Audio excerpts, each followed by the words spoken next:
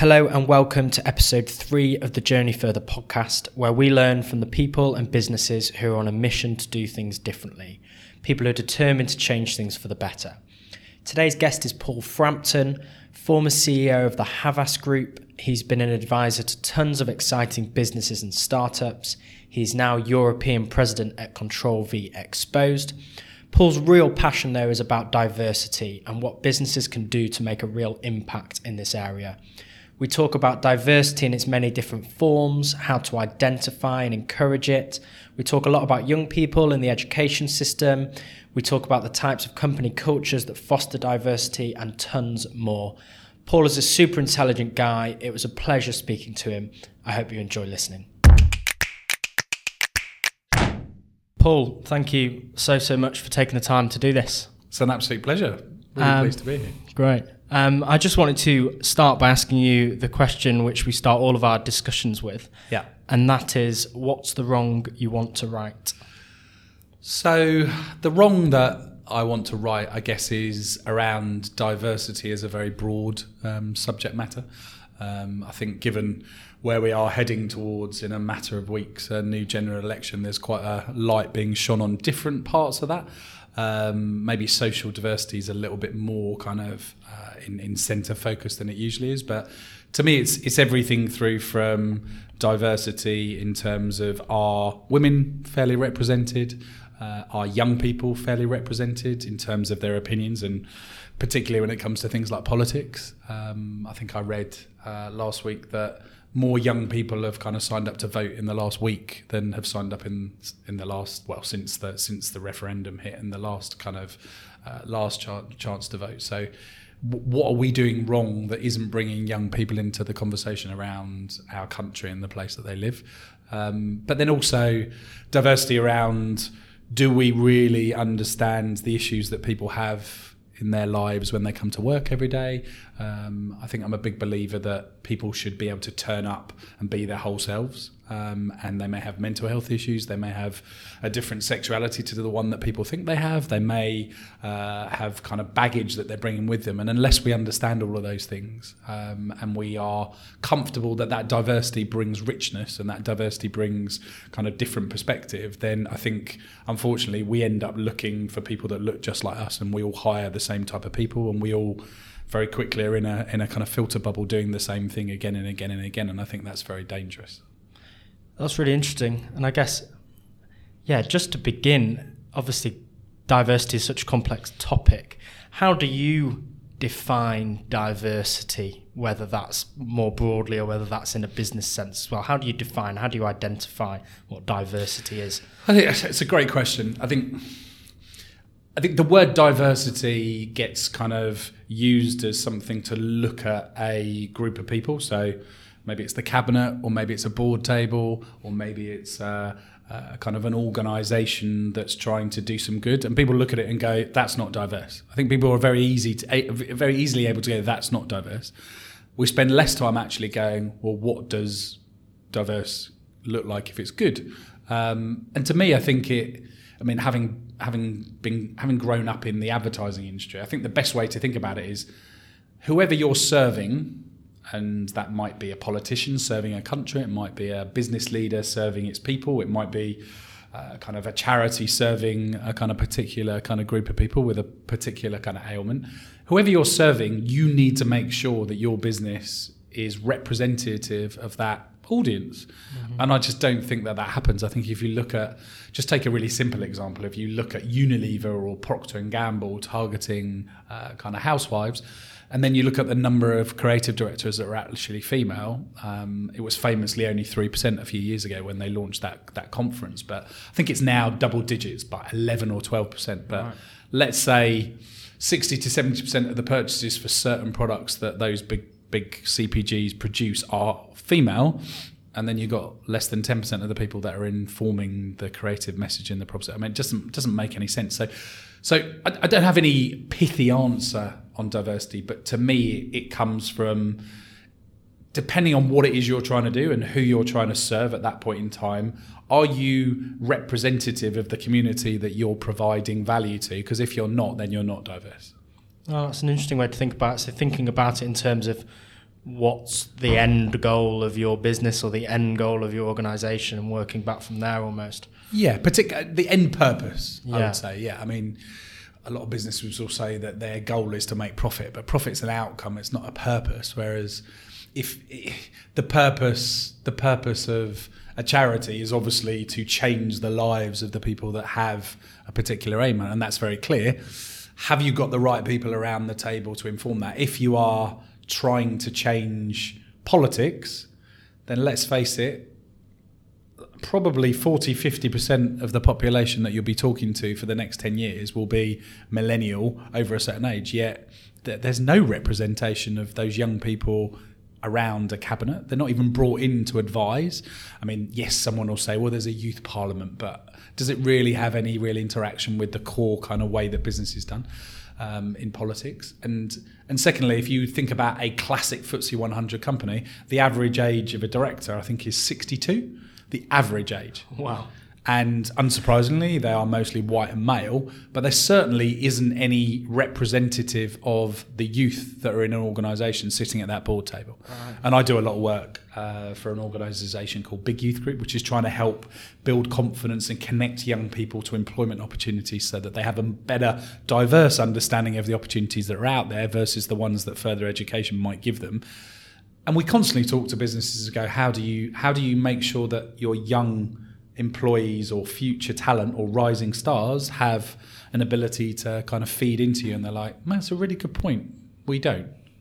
Again and again and again. You think that feels a little strange that people don't think about that, and people just become familiar with, well, we're in our ivory tower and we know best how to serve our future kind of talent who are going to build our future business.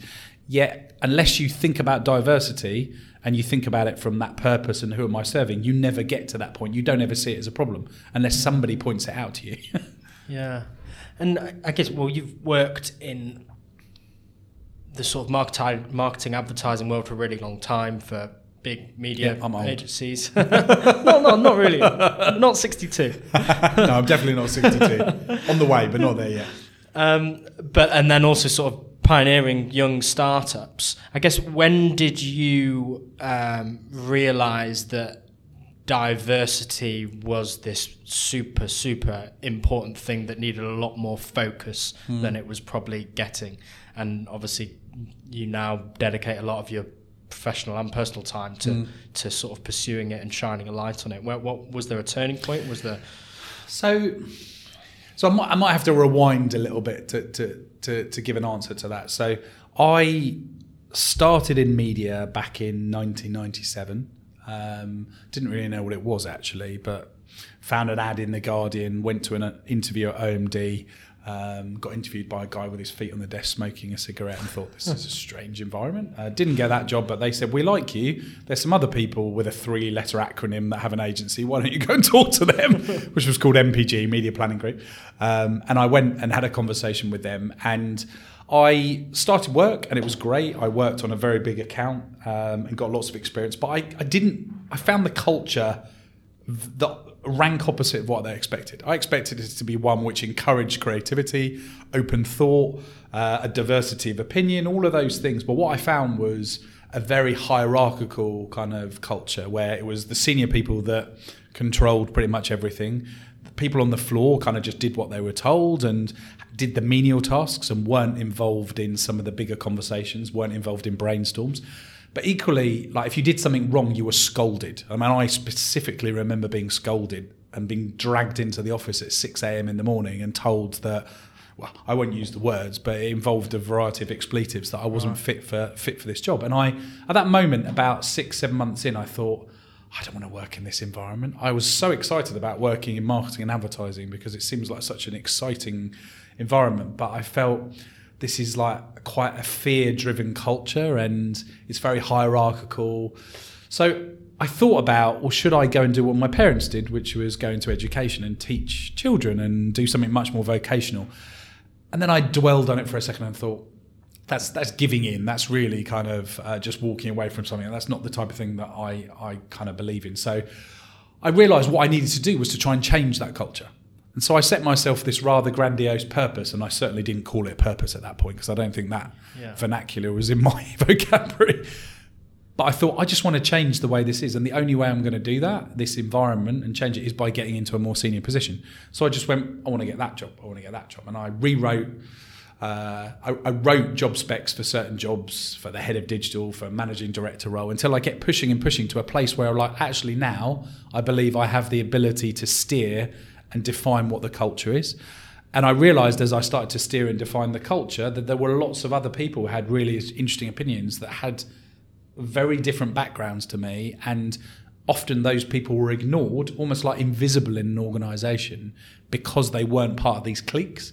They weren't part of the cool kids in the advertising agency, or part of the guys that were doing the buying, who were always getting great rates and going out on jollies.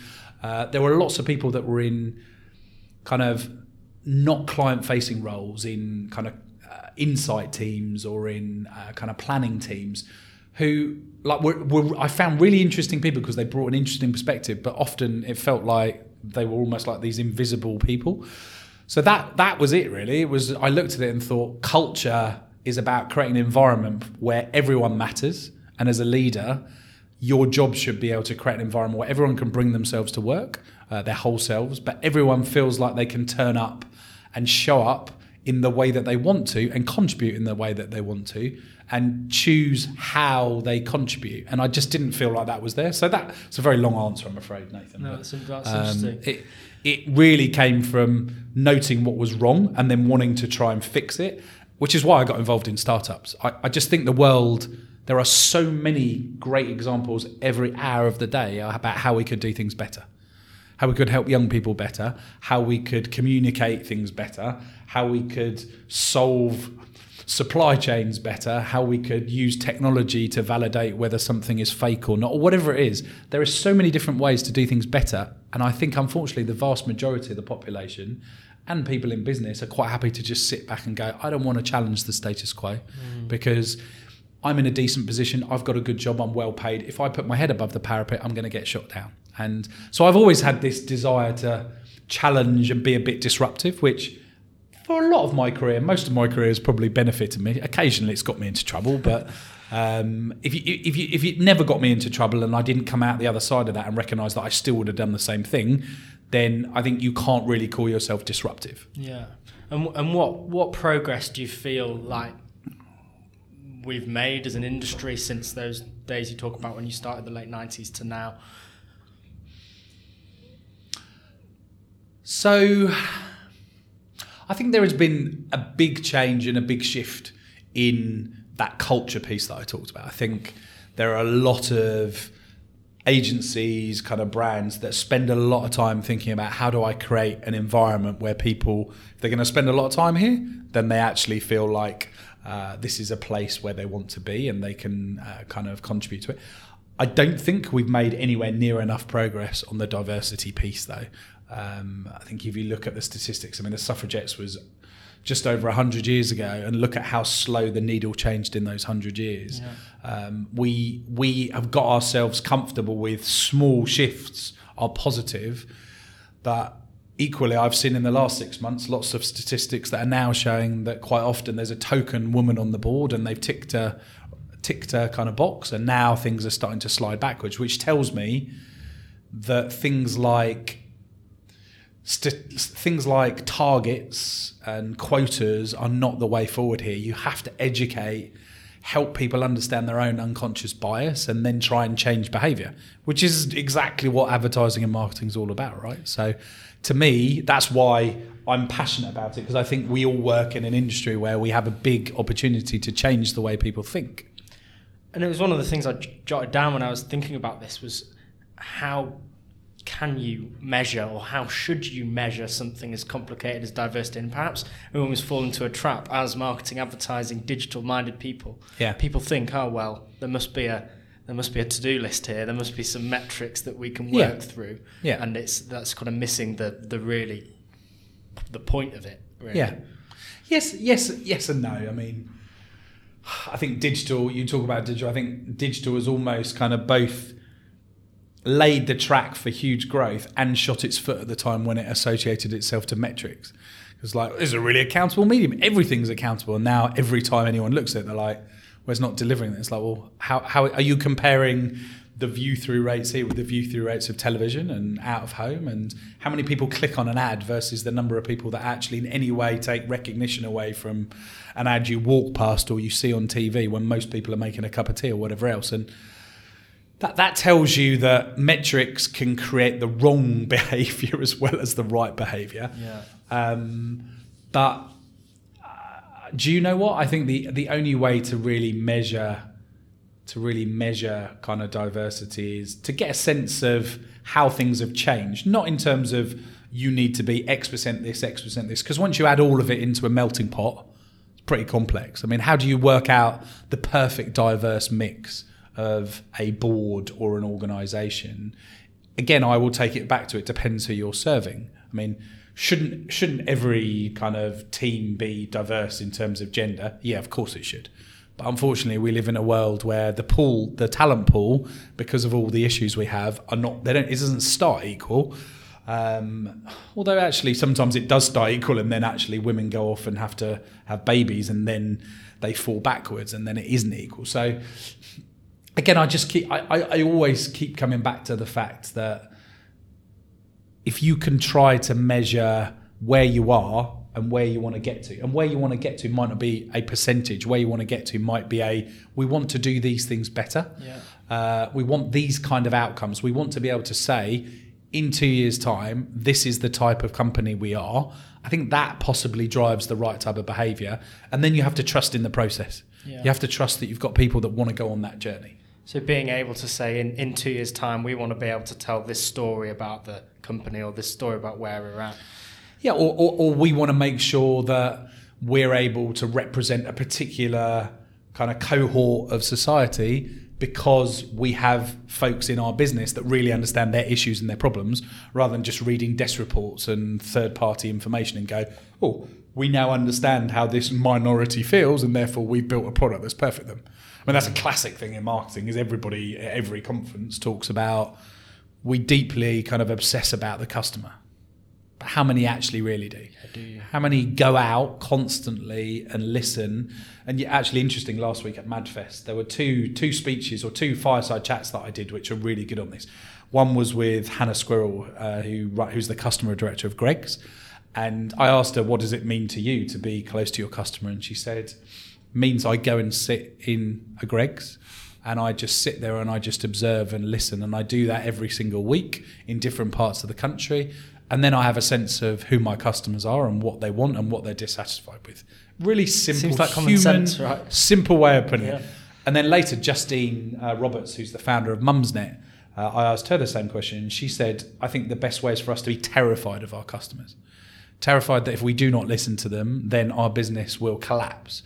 And of course, Mumsnet has some kind of fairly vocal mums that will speak out and have the opportunity to speak out. But I think sometimes we over-engineer this focus on the customer and all this. And sometimes it's just about as simple as, have you got ways to actually spend time with your customers? And then do you have people that empathise with your customers and can therefore represent what they're looking for and what they don't get back to you as a bunch of people that undoubtedly, if you're based in London or some key conurbation, are not quite the atypical customer profile of who you're targeting. Yeah.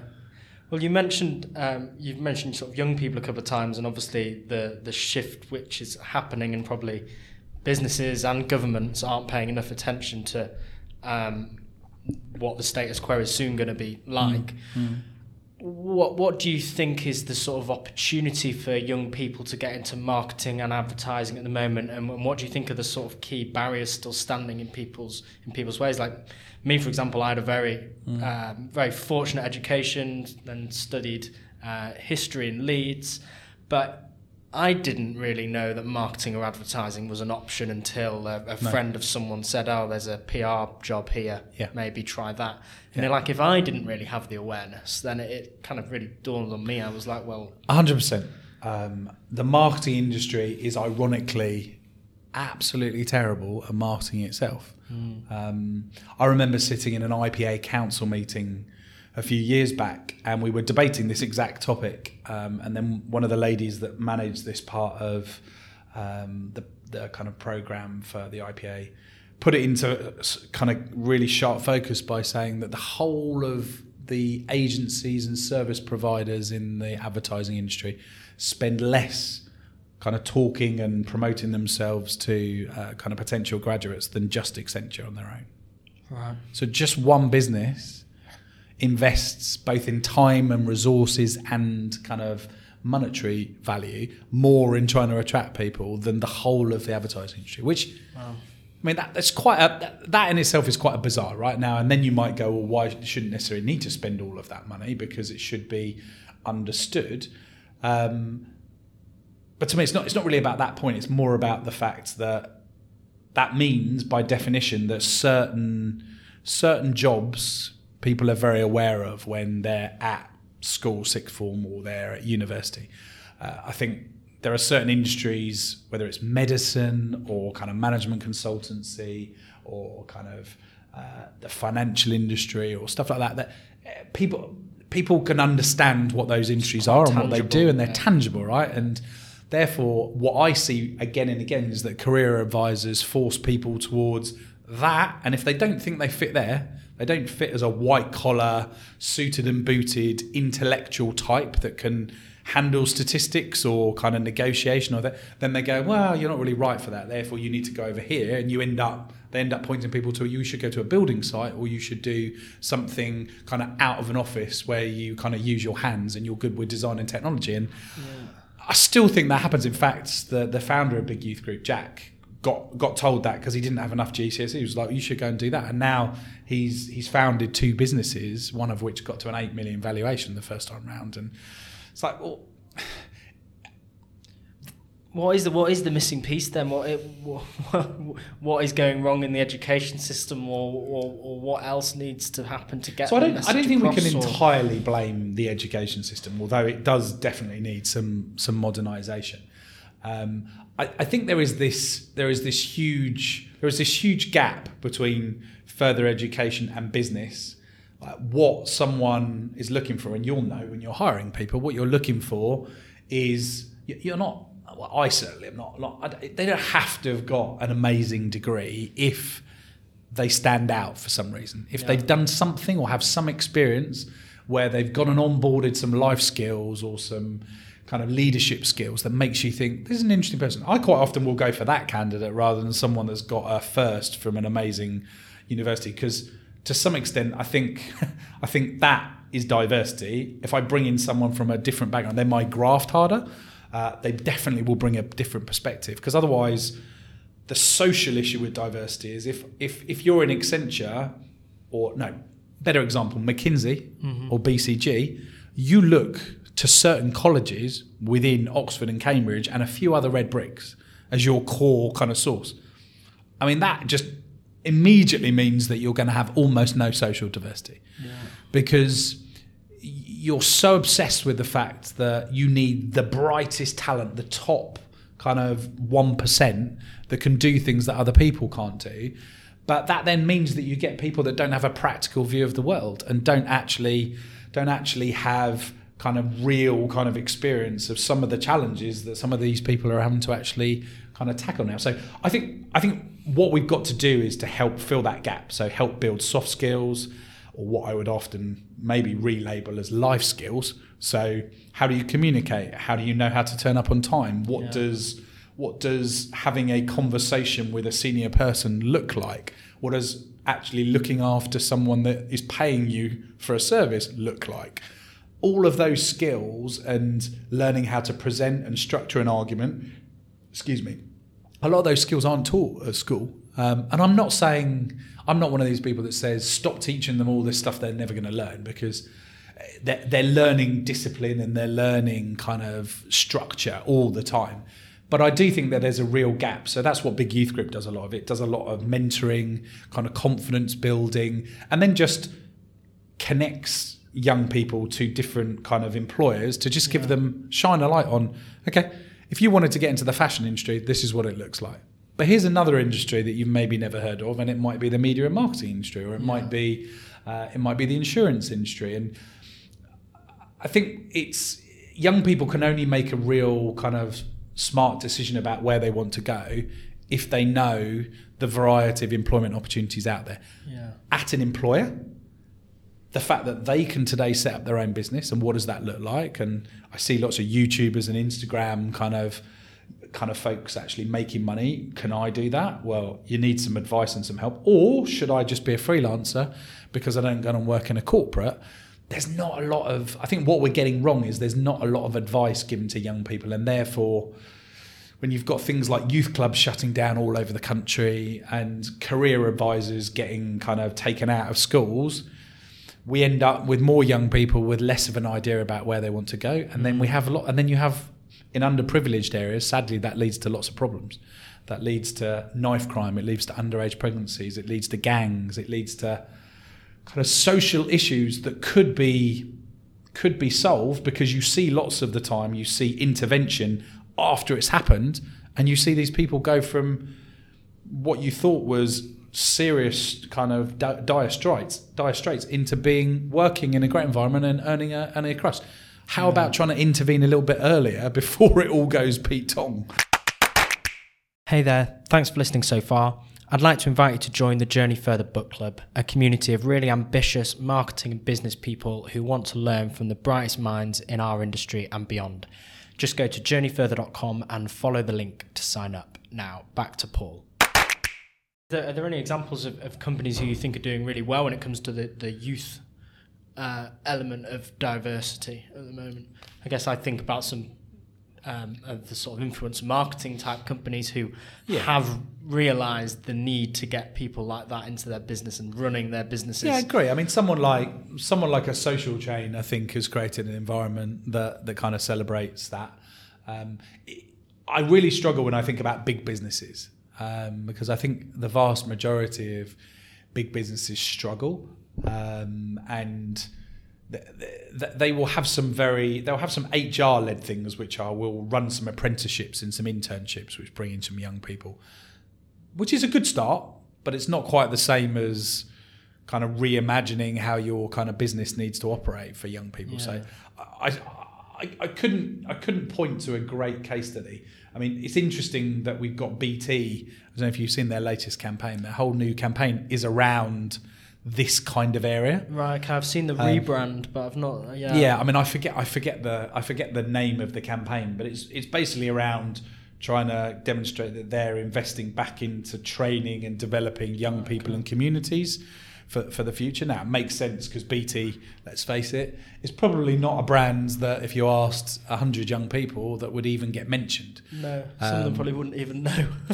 and I like to think, from what I see, that actually there's quite a big program behind it, from what I hear Mark Alera say, that actually is making some real difference in the local communities. But sometimes you think, well, is that just gloss in terms of a new spin to we're still relevant, and it's not all about Google and Facebook and Snapchat. BT brings technology to you, and we're local and we understand your communities. Yeah. It's a good story if it's true. Greggs, I know from the conversation I had last week that Greggs feed 32,000 young people every morning. They give them free breakfast. Wow. Underprivileged. So I didn't know that story, and they don't actually shout about that story, but to me that was an example of a business and they've done it for 20 years. So they fed something like 5 million young people over 20 years breakfast, just to kind of provide them with that kind of core sustenance that they need. But sadly, I don't have a list. I can't reel off 2 or 3 brands that I think are doing a great job on this today. I guess one of the things you mentioned to me when we were talking sort of in the run-up to this was about the future of work. And I guess as we're considering, as we were discussing just then, about the experience young people are going to have entering the workplace, at the same time, the workplace is changing at speed as well. What's your take on, I guess, the context that gives to the youth discussion, but more generally as well? What do you think is the future of work? Great question. I love this conversation. So the future of work is desperately needed now, not in the future, is my favourite kind of phrase on this, because I think everyone throws it out there and like, in the future, we need to change the way we work. I do not believe that the future of work is lots of people sat in buildings doing stuff at a desk. I know it's been that way for a very long time, but I mean, I work for a business that runs an entirely virtual operating model. So everyone works from home, unless they're with clients or they're with vendors or they're out in conferences. Everybody works from home. So everybody has the flexibility to fit in the other things around their life, whether it's family or whether they have to go to the doctor or they have to run an errand. Actually, people are trusted and encouraged to do that. So to me, one core part of it is around businesses with the technology we have today, whether it's Zoom or Slack or WhatsApp or anything, don't have to be confined to you work in this location and this location only. And by the way, that means that any business can very quickly become international.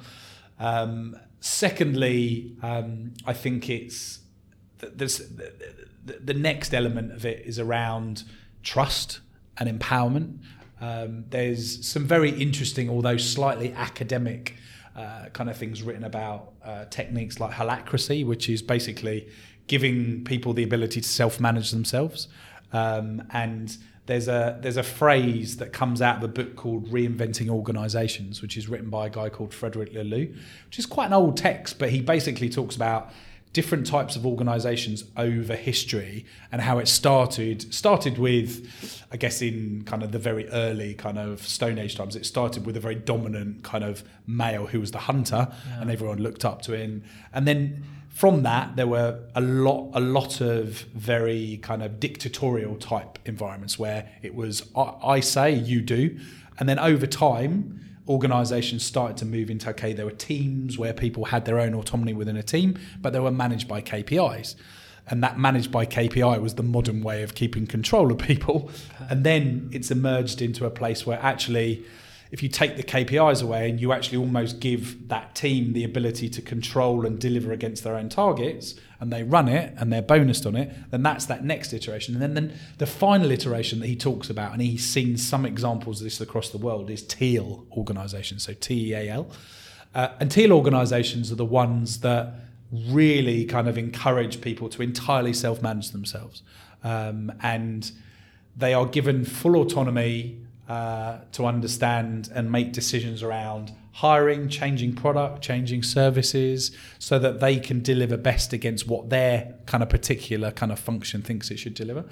And look, I'm not saying everybody can get to that straight away, but to me, the future of work is as much about creating an environment where you recognize that your people could deliver so much more for you if they weren't all kind of directed and managed. Yeah. Those terms, direct and managed, I mean, they're in every company. Yeah, but if you think about them for a second, it's like, if someone were to express what you do, what do you do? I direct you.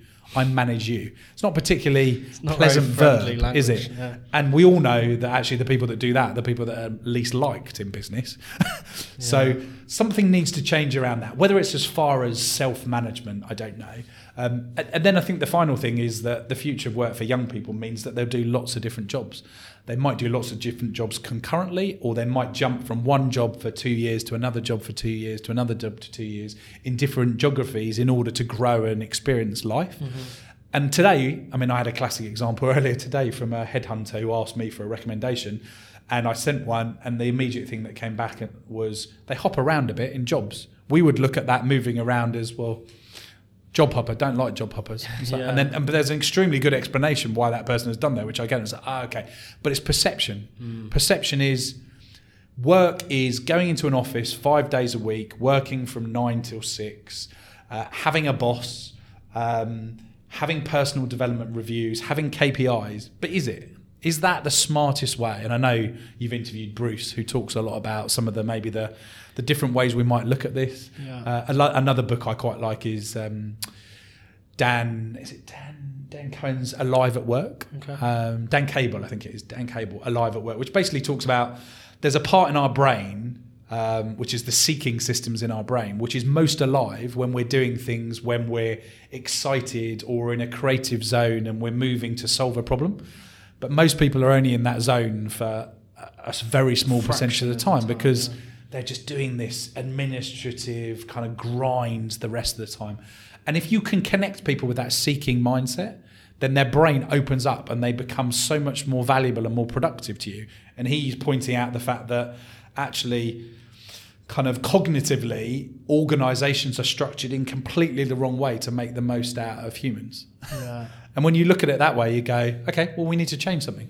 But how many radical models are there? I mean, everyone goes, well, Google's got a radical model. People can spend 20% of their time on something else. It's like, yeah, but still everyone still goes to the office and everyone still is run by KPIs and targeted by particular things. Is there not a slightly more radical way?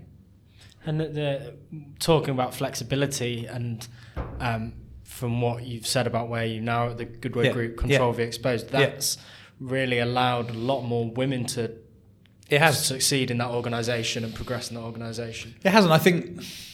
I think they did what I said earlier. They went, what do we want? What type of business do we want to be in 2 years, 3 years time? We want a business where our incredible female kind of leadership team can continue to flourish and don't feel like they can't have a role in it. So then they went back and then, what do we need to change? And they went and talked to some of the female team that had either left or were thinking about a promotion and why they didn't want that promotion. And what they heard was, we need to have more flexibility. We need to have the ability to go and pick our kids up. So there was already the virtual operating model that worked well, but then we started to communicate and do regularly communicate out. If you need to go out in the middle of the day to sort something out with one of your kids for an hour and a half, then do it. There's nobody's gonna judge you for that. And likewise, if you need to go to your kids' assembly or whatever else, then do it. I mean, and it's genuine. It's not like I've seen lots of organisations that say it and then somebody else, or they write it up in, this is the kind of company we are and our values, and then there's one or two people who are not aligned with that and think, well, I've never done that. I didn't get to do that with my family, so you're not going to. And then they push it back to presenteeism. You need to be here at that point in the afternoon because why do I need to be here? Well, just in case a client calls or in case I need you. I mean, that's just such an old-fashioned way of thinking of the world, isn't it? But you're right. It's once you create a flexible environment and make it equally possible for anybody to do that job, that's diversity. So whether that's a woman with 3 kids, or whether it's someone that's disabled, or someone that's got a mental health issue, or a young person versus someone, and actually ageism is also an issue in the advertising industry. If you don't create an environment where any of those audiences could do that job, then your company is not diverse enough. If you automatically block it and you go, I think almost when you write a spec to go, I want someone that is young, native to this environment, they understand that, then actually to some extent you could argue that is not particularly kind of diverse, even though they might be the only people that understand influencer marketing or YouTube. By saying you have to be this particular person, you're then going, well, that means we're only going to hire these folks and we're never going to have any grey hair. Could debate that one. It's interesting, and it brings it back to that connection between culture and diversity. What type of culture do you need to create which is going to foster diversity in the long term, but a diverse relationship between people as well, I guess? Yes, exactly. And a diversity of, once you get diversity, you get a diversity of relationship, but you also get a diversity of conversation and thought. Because different people with different backgrounds and different perceptions on things should bring a different perspective. Whereas if everybody's discussing a certain problem, if everybody's from broadly the same social class and from broadly the same kind of they live in the same area, then what's going to happen? You're going to get the same. And same is really bad. I mean, advertising and marketing, we talk a lot now about audiences and segmenting and talking differently to people. But I would argue that most of the time we still push the same message to all of those different audiences. And I think the same is true of organisations. Organisations are going to have to get a lot better at dealing with the fact that they've got different cohorts of people and different job functions that want different things. If you're a data analyst versus a creative, or you're in the finance team versus in the sales team, what you need and how you're wired and how you're understood and how you need to be developed is utterly different. Yet most L&D plans in most organisations are, we've only got this budget, we fit in, right? It's like, we've got these 5 training modules and you need to choose which of them is right for you. Yeah. Well, I don't think any of them are right for me. Well, there isn't anything else, so just pick one of them. And I understand why that happens, because I've run big P&Ls and you have constraints. Yeah. But again, that doesn't mean that technology can't help us solve these things. Technology can help to understand the key areas or for opportunity or the weaknesses for someone, and then you can connect people to, and we do this, connect people to LinkedIn for different learning programs where people have identified a really specific thing that they want to learn. Okay. There are lots of online learning platforms that have huge amounts of depth, and we just will give them access to that on top of all the other training. Because if I go back to where I started, if you've got those groups of people and you can't serve their requirements or their needs, then what happens? They get fed up, and then eventually they leave and they go somewhere else. Yeah. Well, one of the areas of training which we're looking into as a business at the moment is around mental health, and we've got one person who's dedicated talent and well-being person within the business, but they're now responsible for 50 odd people. So that team needs to grow. But then a lot of the, particularly the managers in the business, have kind of said that they don't feel equipped to have conversations about mental health. They don't really know where to start or how to approach it, or if a problem came up, what to do, where to go. And yeah, it's just an area which we're looking into at the moment, and we're sort of in the early stages of it. But yeah, it's great that you're looking at it, right? Because I don't think anybody has got those perfect answers, but just starting to talk about it and make it non-taboo that you can have these conversations is a good thing. Yeah. Because, so Jack, who runs Big Youth Group, always says to me, there are 2 types of mental health. Everyone's got like kind of standard normal mental health, where they've got anxiety and concerns about things. And then there's obviously kind of serious kind of mental illness kind of mental health, where actually you're right, you do need to have some appreciation of whether someone's got a bipolar disorder or schizophrenia or whatever it might be. That's very difficult. But everyone's got the anxiety, and the triggers are different for everybody. So I think it's just about being great leaders are aware enough and appreciative enough of the fact that people don't turn up in a 100% perfect kind of fashion every time they walk into the office every day. Yeah. If you can appreciate that people have got other things on their mind, and that giving someone a break and some time to decompress will probably mean they can do something better, then I think you're at least half the way to being able to solve it. Yeah, I completely agree. I just wanted to sort of finish up the last few questions. I guess we've kind of touched on the various sort of organisations that you're involved in, the various businesses. How do you keep yourself motivated? Do you set yourself goals? How do you deal with if you have any setbacks, how do you deal with those and keep yourself on track? It's a good question. So I kind of set my goals around what I want to achieve personally, what I want to achieve within the kind of business I'm in, and how I want to help people. And I have those 3 broad areas, and I kind of fill each of those areas up with new things all the time. So personally, it might be like recently I decided that I always wanted to be able to be a DJ, but I never thought I had the talent. So I decided to go and buy some decks and start to teach myself, because I feel like I needed to actually find a new space for learning and connect with something new. The business thing, there's obviously always kind of things, and there are always clear targets, but they're helping people. A lot of the things I do are very much attuned back to where we started, around whether it's kind of gender diversity, whether it's helping young people, mental health, and just mentoring per se, and trying to help people open their eyes. So I don't set myself individual specific goals for this, but I just try and make sure that I've got a fairly good balance of kind of objectives within each of those 3 buckets, really. Nice. And then what was your second question was, how do I keep myself... Well, almost, how do you deal with setbacks?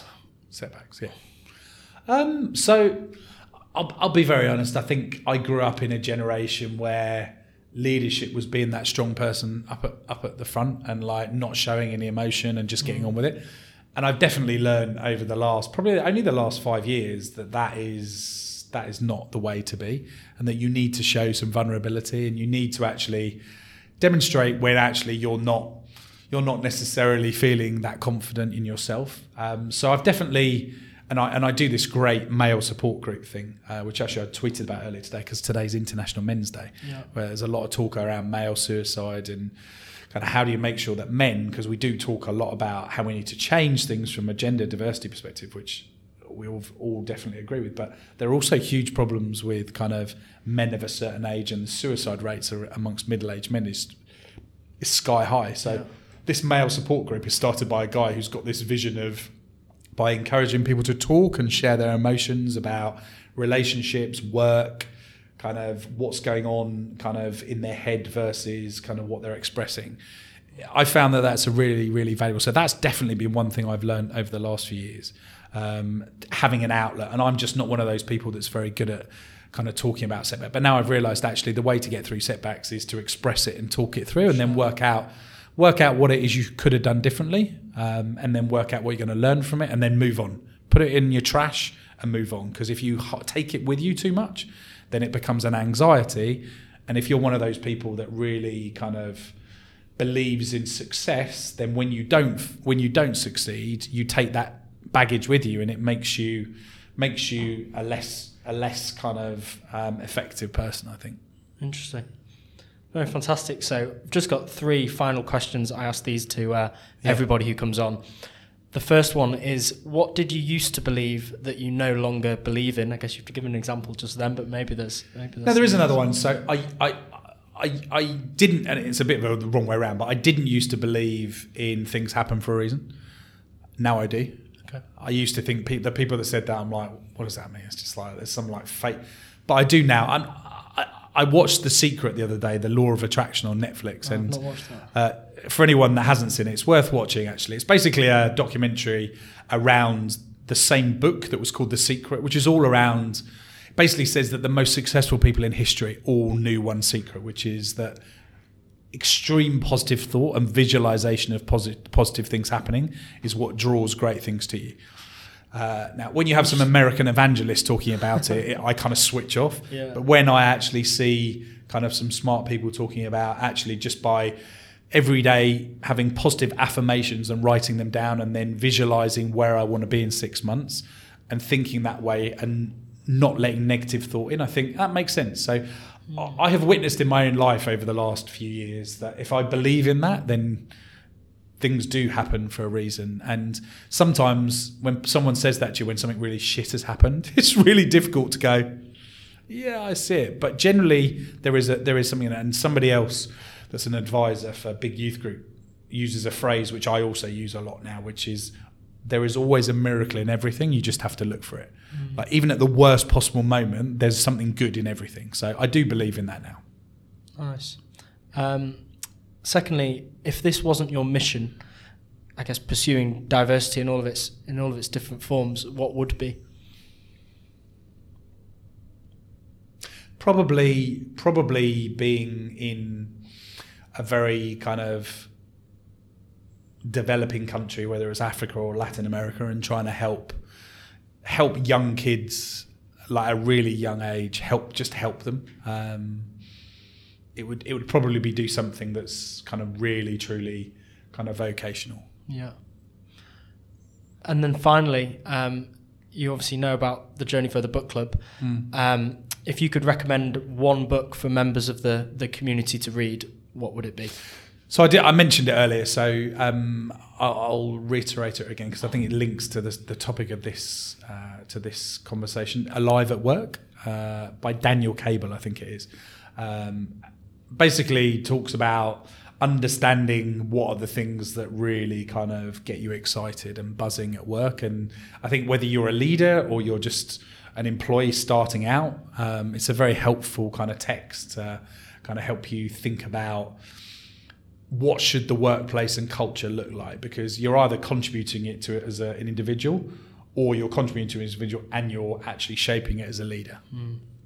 Fantastic. Paul, thank you so much for taking the time. Really interesting discussion. Pleasure. I enjoyed it a lot. Thank you. Paul has thought so much about these issues, which is why he's such an interesting person to speak to. If you enjoyed that conversation as much as I did, please do click subscribe. Please leave us a rating and review. We would really appreciate it. And do sign up to the Journey Further Book Club. It's completely free. It's a community designed for time-pressured marketers with over 800 members from the world's leading brands. We read the best business books and try and distill down the key ideas straight into your inbox, straight into your WhatsApp every week, so you can try and start making a change in your business. Just go to journeyfurther.com and hit the book club link to sign up. If you have any other ideas, any other feedback for us, or you'd just like to say hello, then do get in touch over email, podcast@journeyfurther.com.